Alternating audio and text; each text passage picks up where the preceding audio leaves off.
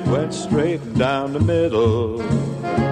Then it's Welcome to another episode of For the Good of the Game. And Bruce Devlin, a few things about our guest this morning. First, I think he's tied for our youngest guest that we've had so far out of 43 interviews. Right. He has several nicknames. He does. You know, I've sort of downplayed this over the years and really tried to be modest about it, but I played a pretty key role in his major championship win back several years ago. He and I really haven't made much of a big deal about it. We've kept it out of the press all these years, but it may come up this morning. Okay, well, I wonder who we're talking about. We're talking about a man that's had 29 victories. He's the only player on the PGA Tour to have ever broken 60 twice. Commonly known today as Mr. 58. The 2003 U.S. Open champion, Jim Furyk. Thank you, Jim, for joining us today. Mike and I look forward to talking to you about your career. Yeah, I look forward to it. It's been a long time since '03. 19 years has passed, and I made a key birdie on the 15th hole there at the U.S. Open on Saturday. Kind of started to separate myself from the field, and Mike was the lead marshal on the 15th hole, and I think his presence was a calming effect, and really kind of led me down the stretch. There you go. Well, that's great. Thanks for playing along, Jim. But in all seriousness, the one thing I noticed, and we'll come back to this to talk about the entire Open experience that you had, but the one thing that struck me, because I was on that tee sun up to sundown all 7 days, including practice rounds, when you get to the Sunday, and Bruce, you know this, when you get to the Sunday of a major and the final group hits that tee deep into the last round, the tension, the vibe, the seriousness of the moment. You can feel it. It is you can palpable. Feel it. Yeah. Well, yeah. So we'll talk about that. We'll talk about that great memory. So Jim, as we've talked about, we're here to talk about your life and tell your life story in your voice.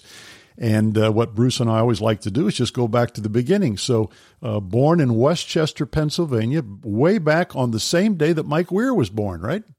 Yeah, exact same day. That's right. But he's from Canada, so he puts the 12th day of the 5th month of 1970. I'm the 5th month, right. 12th day. We get it mixed up a little bit, but it actually is the same day. We write it different, though. Yeah, so you guys are tied as being our two youngest guests. But anyway, talk to us about life growing up in that part of the world and how you got into golf and those kind of things. Yeah, well, it was a wonderful place to grow up. My dad was both a golf professional in the Philadelphia and Pittsburgh areas, and then he became a sales rep for what was then Tommy Armour Golf. I think it was PGA Golf became Tommy Armour Golf. They chose Southeast Pennsylvania. It wasn't really the center of his territory, but they kind of fell in love with the area in Lancaster, Pennsylvania, and about 50 miles west of Philadelphia. So it was a great place to grow up.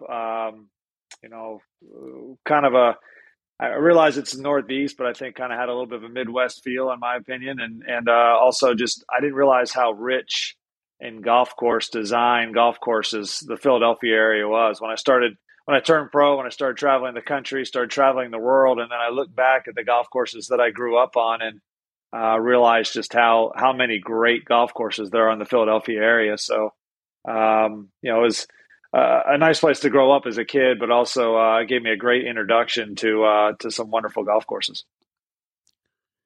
If you're like a number of our guests, they talked about the experience growing up where they tried a lot of different sports, and they look back on that as good in terms of developing hand-eye coordination, developing their entire body, learning team play, and so forth. Did you have a similar experience?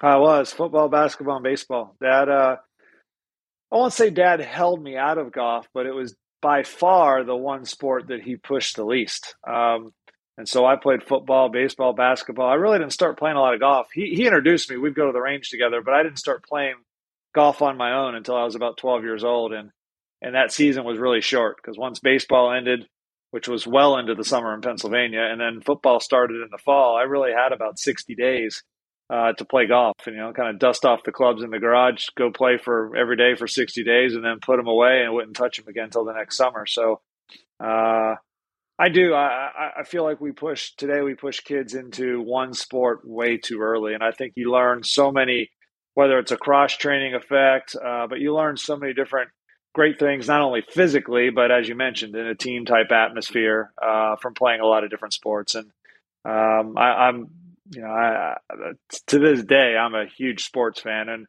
I traveled most of my career with, my family was traveling with me, Tabitha, the kids. They were around, and we all enjoyed being together. But as the kids have gotten older and more, they're in school, I've traveled a lot by myself. And so I find myself basically checking what games are on that's basically what I do every night is I have, last week it was hockey and basketball. My son plays lacrosse. So I'm starting to stream a lot of lacrosse games. We're right in the heart of the NCAA playoffs in every division, 1, 2, and 3. So I pick a game out every other day, and on the weekends and watch those. And I just anything with a ball, a bat, a glove, you name it, I enjoy watching.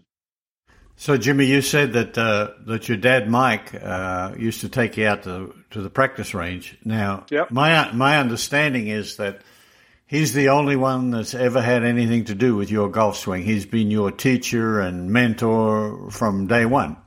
Yeah, he's the only teacher I've really ever had. Now, that being said, there's a number of great teachers and great players in the Philadelphia area. So Dad would take me in high school to play rounds of golf with other folks. Ed Doherty and he started in the business together. So I can remember playing, around the golf with Ed. Stu Ingram was a tour player, going and playing with Stu, at his home club.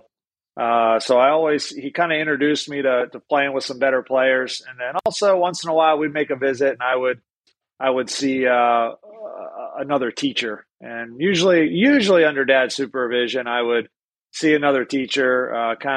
It was I think a cross check just for Dad to make sure that everyone kind of felt we were on the right path. I mean, my swing was a little different. I had a lot of success as a junior, but I think he was just it was a check on himself a little bit just to make sure, hey, you think we're going down the right path? Or there were some teachers that maybe had a different way to introduce a new idea, working the ball left to right, right to left. And Dad might take me to them just to, maybe hear it in a different fashion. And, but really my dad oversaw everything. And since I've been out of college, the only teacher I've ever seen. I think our listeners would be very interested to understand the genesis of your distinctive golf swing. Yeah, it was very natural. So I think my dad's extremely underrated as a teacher. I've had a lot of success in my career, and they start naming the best teachers in the country, and never was my dad mentioned in that breath. But I realized he didn't have a lot of pupils as well. He teaches his friends at home. It's been a long time since he's been paid to be a teacher. But I think what makes him so good is he's a good communicator. I think everyone learns in a different fashion. Everyone has a different set of skill sets and abilities, and also kind of a ceiling, right, for how athletic and how good they may be able to become. And I think Dad just really is a good communicator. He realized at an early age that I was not very mechanically inclined. I could not work through teachings and mechanics, face angles, pronation. Like those terms just did not make a lot of sense. I couldn't put them into action in my golf swing. So he found ways to communicate with me through shot shape, through feel. We really honed in on my fundamentals, and the ball flight's not going to lie. Path, club face angle, all have to be there. But he allowed me to go about it a different way because he realized that it was very natural for me. And Dad always believed that what was natural was repeatable. That if you had to kind of break a golf swing down and rebuild it, that under pressure, that would be very difficult to replicate and do over and over again. Jim, I remember standing on the practice tee in the TPC in Scottsdale watching you and your dad work on the practice tee when I was out there doing TV. And the one thing that I noticed that another great player had was a teacher that he believed in, and it was Jack Nicklaus. And his teacher always said to him, "Now, Jack, don't get too far away from that ball." And you are the epitome of a guy that doesn't stand too far away from the golf ball. So yeah, I'm battling being a little too close at the moment. We're actually funny you say that, because I always in my career thought that you could never, Byron Nelson had a quote that you could never stand too close to the ball. I think I might be one that have kind of proved that wrong, that I'm trying to get a little bit more relaxed and get my hands hanging underneath me a little bit more instead of jammed up underneath my body. So I do stand very close to the ball, very narrow. I do things quite a bit different. My grip's a little different. I had a different putting grip throughout my career. I do a lot of things different, but you've done them well, though. they're comfortable, and I think I was always a pretty good athlete, pretty good hand-eye, and just try to kind of use those tools the best I can. Some people have had some rather strange things to say about Jim Furyk's swing. As a matter of fact, Gary McCord said that he evokes the image of a one-armed golfer with an axe trying to kill a snake in a telephone booth. Now, if you can tell me what the hell that means, I'd be interested, Jimmy. Yeah, I think Faraday had an octopus falling out of a tree was one. That's right. I think the world of Gary and David, and they definitely had some fun and poked at it, but it was all in jest, and I actually laughed at it. I thought it was great. One of the things that was really good for me as a young player is when I had a very successful junior career, and I had a decent college career, but I left University of Arizona. We won our national championship. We had a number of guys on our team that signed with agents. A couple of them were labeled kind of can't miss. And I kind of got to sneak under the radar. Didn't hire an agent, wasn't really expected to become a successful pro. The one thing when I had a pretty rapid ascent from college golf to making it to the PGA Tour and then being successful on the PGA Tour. It happened pretty fast for me. One of the things that was really kind of a feather in my cap was the difference in my swing. Like, people took notice really early, and it garnered where I could kind of improve at my own rate because the expectation wasn't high. It did garner a lot of attention. And so from a corporate perspective or from a television perspective or from a fan perspective, I saw folks carrying an umbrella on the ropes, and they were over there imitating my swing, like, out in the gallery, and I would kind of chuckle about it. So it did get me a little bit of attention probably before, I started playing well and started getting it for my scores. And there are other distinctive swings out there as well, as you know, and just sort of is illustrative of the fact that it really doesn't matter how you get that ball or that club face squared up to the ball, does it? It doesn't. Like I said, the ball doesn't lie. Physics are going to take over. You still have to have a pretty good path and a pretty good face angle. But, the gentleman that I like to watch the swing maybe the most is Lee Trevino. He was just in Houston at Insperity, and he's on the back of the range. And, he definitely chats a lot more than he hits balls. But when he does hit balls, no kidding. He pokes at me so much. So anytime I get a chance to get in there and just get one in, I do. There you go. But I love Lee. I don't get a chance to see him very often, and I really don't know him that well. But when I do spend some time with him, I enjoy it. And but I love watching him hit golf balls. And one of the best and purest ball strikers of all time. And he gets there in a different way, but he repeats it over and over and over again, and can hit it right to left, left to right, high, low. He can pretty much do whatever you want with the golf ball, and it's fun to watch.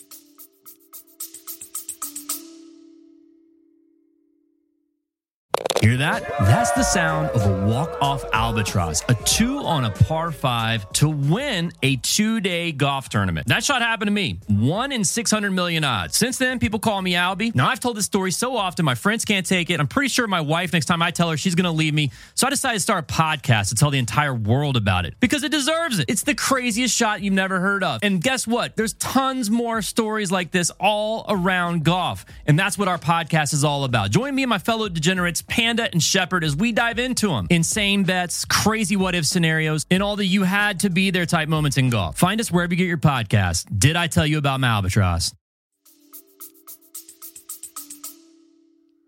Well, we were fortunate enough to interview Lee last week, so we got to spend about...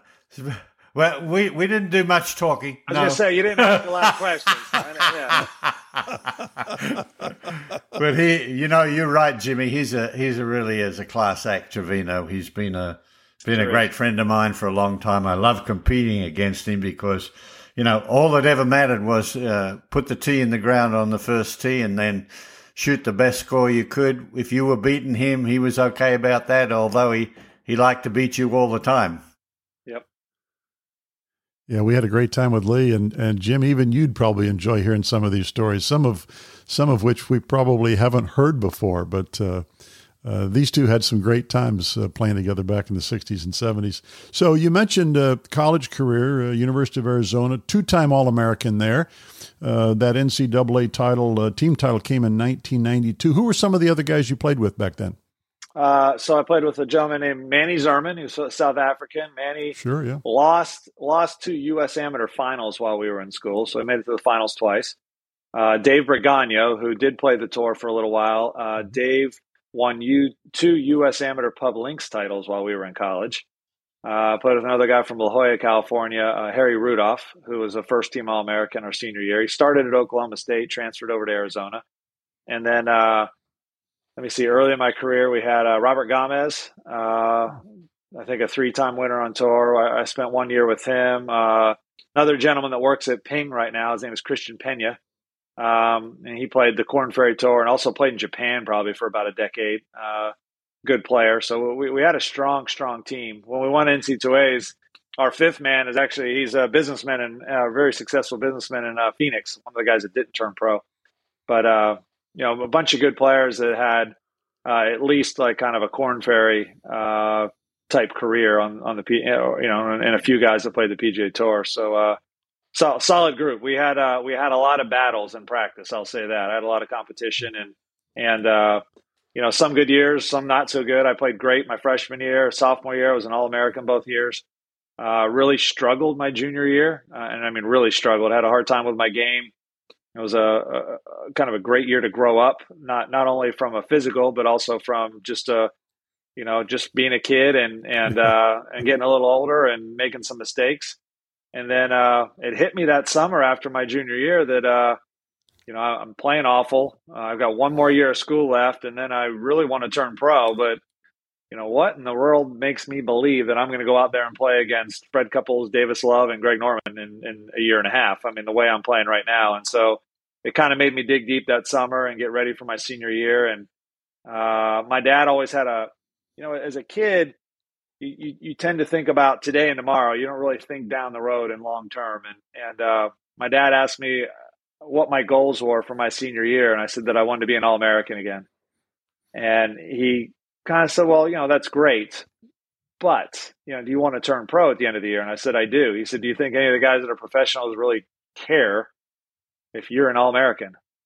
And I said, what do you mean? He goes, they're going to turn pro and it doesn't matter to those folks. They just want to beat your ass every day. Basically, what do we need to do these next 12 months to get you ready to be a golf professional, to turn pro and try to make a living playing this game? And so we kind of sat down about what I thought I needed, what I struggled with my junior year, what needed to improve. We tried to make a plan of how I was going to get there. And he just really got me thinking forward. How is my game going to translate at the next level? And what do I need to do to actually get there? And I had a really good senior year. Actually, it wasn't an All-American. It was actually in my opinion, it was my best season. I played the best. I was the most consistent from front to back. One of the things I never did in college, I never won a tournament, which is interesting to a lot of people. I was a much better professional than I was a college player, but that year was really successful, and I gained a lot of confidence in myself, and it really helped me when I turned pro that summer to kind of switch it over to the next level. So, Jimmy, what were some of the things that you and your dad worked on to transform your game from not playing so well as a junior? I went to college. Folks, if they know my game, are going to kind of laugh. I went to college very long and very crooked. I hit the ball really long and wild, which nowadays would be perfect, right? If I was a kid in college and I bombed it and maybe didn't hit as many fairways as I should, it wouldn't even faze me. I wouldn't even bother trying to change that kid. But when I turned pro, it was imperative on the PGA Tour to hit fairways. The golf course setups had a little longer rough. The greens were a little firmer, a little faster than I think what we see today. The golf ball was different. Everything about the game was different then. And you needed to control ball flights a little bit more, trajectories. You need to be able to move the ball right to left, left to right. And in college, I was kind of long. I was a little wild. I really was a one-way player. I hit the ball left to right. I really struggled to draw the ball. And I wasn't very consistent, which, I mean, how many 18-year-olds are, to be honest with you? There's not a lot of 18-year-olds that are consistent. So, when I was on, but then I also shot some high numbers as well. So the plan was to become a better driver of the golf ball, to hit more fairways, to maybe control the golf ball a little bit better, not be so wild. I wanted to learn how to draw I knew it was going to be a work in progress. I wanted to learn to draw the ball a little bit better. And when I had to, I wanted to have that ability. I was always pretty good at being able to control trajectory as far as high and low. Knocking the ball down was never an issue. And really just a consistency thing. Even when I turned pro, I realized early in my first couple of years on tour that when I played well, I had the ability to win. And I did win my second year on tour. But what I saw from the greatest players, and at the time, Greg Norman was ranked number one. Nick Price was ranked number one for a long time early in my career. What I saw from those folks is consistency. I saw them in the hunt, in contention, with opportunities to win quite often. And then that's why they were able to win quite often, because they knocked on the door so often. They gave themselves so many opportunities. And I just told my dad that I wasn't consistent enough and I had to do it more on a day in, day out basis. And so we kind of went to work on those things. Early in my career as well, we worked on my wedge game. I thought I was a good wedge player in college, and then I got to the tour and I realized that I wasn't that great of a wedge player. As far I was very average at best. And if I was going to hit more fairways and I wasn't going to hit the ball as far anymore, I really felt like I needed to improve my game from 120 yards and in. And I would say from year 2 on tour to year 5 on tour, I really believe I became one of the best wedge players that I was ready to challenge anyone from 120 yards and in. And one of the guys I really admired watching do the same later in my career was Mike Weir. And so I guess we're, like you said, we were born on the same day. And Mike still to this day can hit a wedge. It's lefty. It's harder to kind of get a feel for what he's doing because it's from the opposite side. But he controls his trajectory, his spin, and his touch, and ability to hit his numbers is really good. And so he's one of the guys I really enjoy watching. So it must be something about May 12th for that. Yeah. There you go. So who are some of the other influencers on your game? You mentioned your father. You mentioned some of the great players that were on the tour when you came on the tour. But just as your game developed as a young man, who were some of the people that you really paid attention to? Everyone. I really liked it. I was very shy, so asking folks for a practice round was something that was difficult for me. I'd just kind of linger and hope they asked more than go over and and ask them. But I do remember Bruce Litsky was on the Tom Yarmer staff, and Jim Gallagher was on the Tom Yarmer staff early in my career. I didn't play a lot of golf with them, but when I did, I asked a lot of questions. They were kind of, we used to have like a big brother. When I first came on tour, you were kind of assigned an older pro that, if you needed to ask any questions, they were supposed to kind of be there for you. And I think Jimmy was my big brother. And then, Bruce, I had met when I was 11. He wouldn't remember that, but I met him at the U.S. Open when I was 11. And so I always kind of looked up to those two because my dad worked for that company and they were the two best players at the time for that company. And I remember playing a practice round with Andy North, Bruce Litsky, and Tom Kite. And I grew up in the North. I really didn't know a lot about Bermuda grass. I wasn't living in Florida yet. We were down playing the Honda.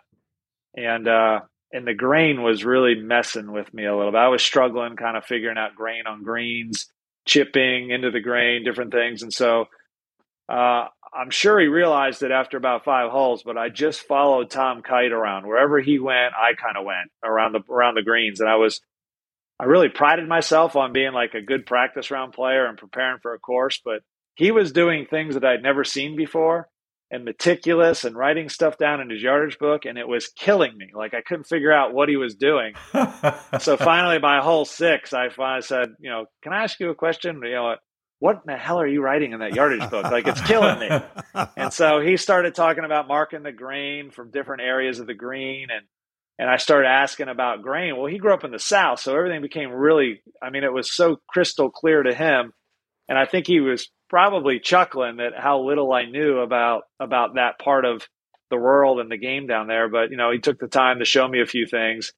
And, I really prided myself early in my career on my practice rounds and getting ready. And I remember Paul Azinger had a quote that's probably one of my favorite quotes that was said about me. He said, "Every time I play a practice round with Jim Furyk, I feel like I'm getting out prepared." And that to me is one of the best compliments that I've ever been given in a game of golf. But I'll say this, when early in my career, I was getting out prepared by Tom Kite and I was getting whooped. I mean, I had no idea really.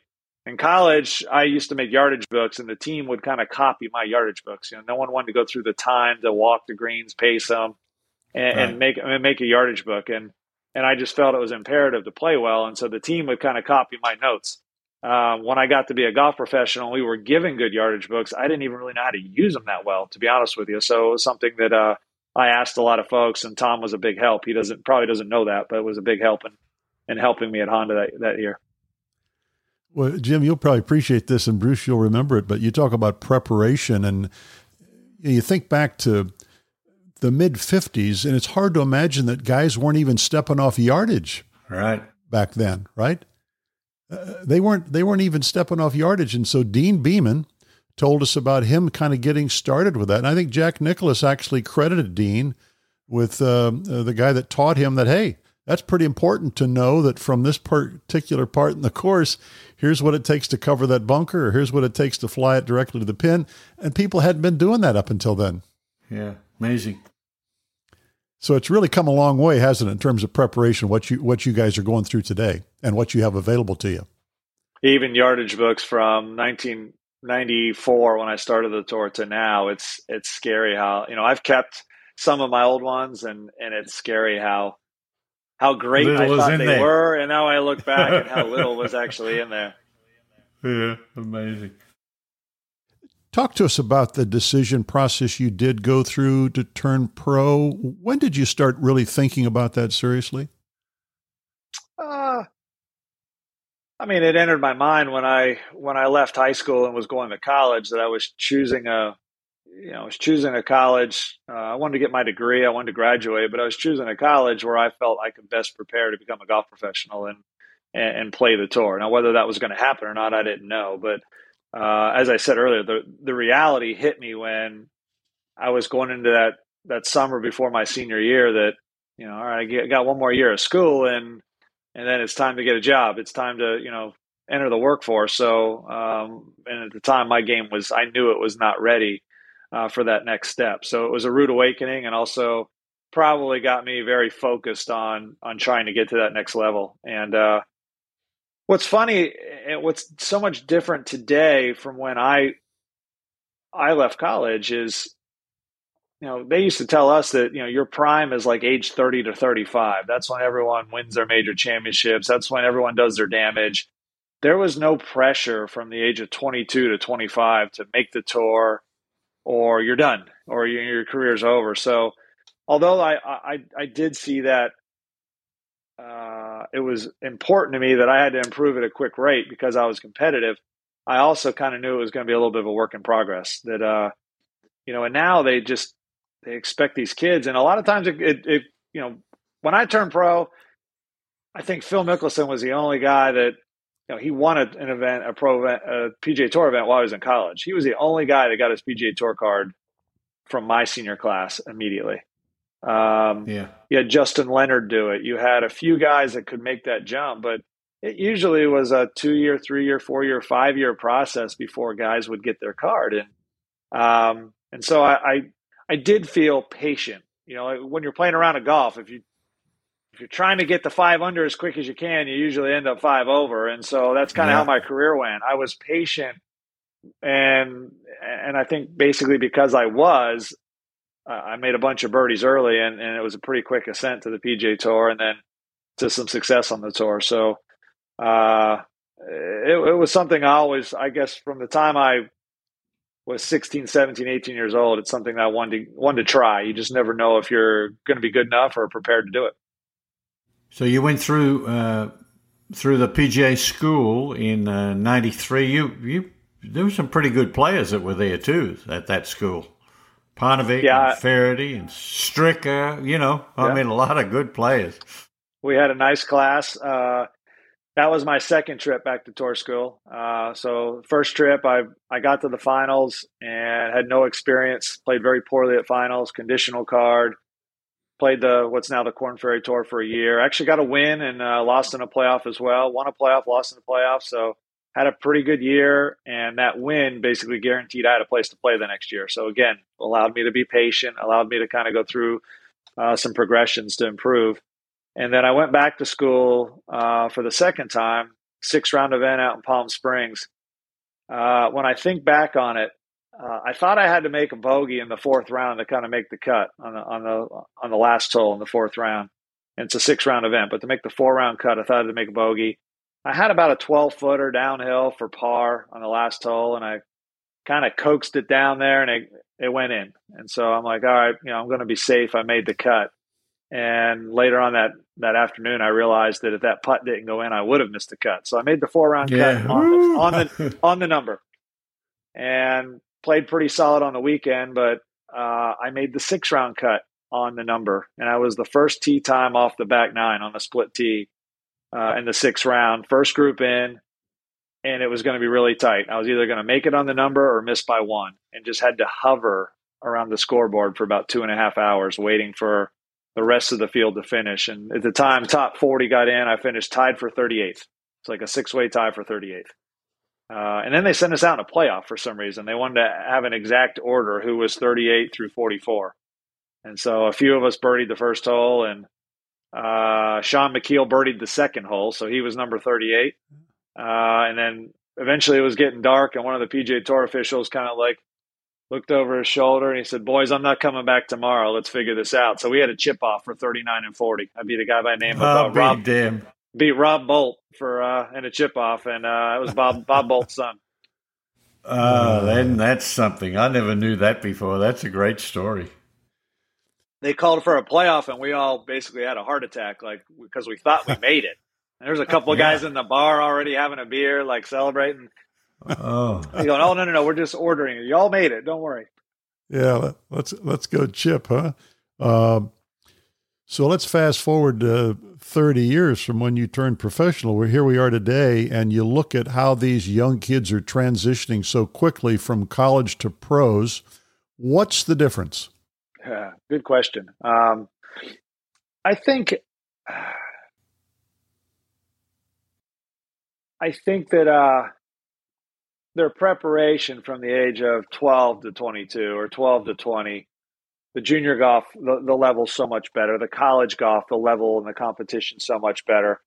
The training techniques, I think the Tiger effect of really bringing a bunch of good athletes into the sport. For a number of different reasons, the younger player today is more prepared at 22 to be very competitive on the PGA Tour than they were when I came out, say in the early 90s. And it's fun to watch. The game has totally changed as well. As I said, I think the equipment has changed. The technology with TrackMan and Foresight and the teaching methods, the physical fitness and the training methods, golf course design, golf course setup.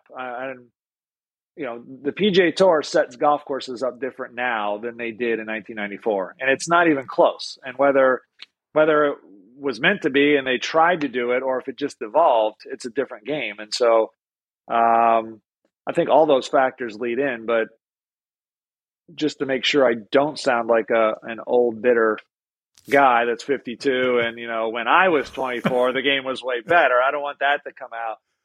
I always liken it to swimming. I swam a little bit until I was 11 years old. I know there's fast pools and slow pools, but Olympic pools are Olympic pools, right? Not much changes. Yeah. And water really hasn't changed much over the last, billion years. It's still water. But they swim in a sport where 100th of a second is a big deal, where 1/10 of a second is like days. They're swimming seconds faster over what they were doing 20 years ago in certain sports. The athletes getting bigger, stronger, faster. The training techniques are getting better. They're just more prepared. And you're seeing that same thing in golf as well. There is more depth and more good athletes. Now, Hogan would have been great in any era, and Nicklaus would have been great in any era, and Norman Woods would have been great in any era. There's just more of them now, and the depth of play is so much greater. And I think that competition, right? If Jack had Arnie and Tom, but if there was 10 of those guys, they would have pushed each other even more, if that made sense. And I think that's what you see right now. You're seeing just a lot of depth, and I love the legends of the game, and I love that, when I kind of hit my mid-40s, I realized that, I played in tournaments that Arnold Palmer and Jack Nicklaus played in. I mean, I played in a Bay Hill that Arnold Palmer played in. And then when you see like a Jordan Spieth come out at, age 20, and all of a sudden he takes the world by fire and he wins a bunch of major championships. And, I kind of got to bridge a gap between, someone that's, approaching their 80s and someone that's 20 years old. So that's like a 60-year-old gap that I kind of got the bridge in the middle. And really, we all feel blessed that you kind of see that different spectrum. Bruce, you and Jim really didn't overlap at all, did you, in your careers? No. Unfortunately, my only real time that I spent with Jim was I used to love watching him hit golf balls with his dad there. I mentioned earlier about I watched him for quite a while out in Arizona at the TPC course there. But like I said, he's one of the great players that's ever played the game, and his record proves that. And we're thrilled to find out how he becomes such a great player. Thank you for listening to another episode of For the Good of the Game. And please, wherever you listen to your podcast on Apple and Spotify, if you like what you hear, please subscribe, spread the word, and tell your friends. Until we tee it up again, for the good of the game, so long, everybody. Whack down the fairway, it went smack down the fairway. Then it started to slice just a smidge off line. It headed for 2, but it bounced off 9. My caddy says, long as you're still in the state, you're okay.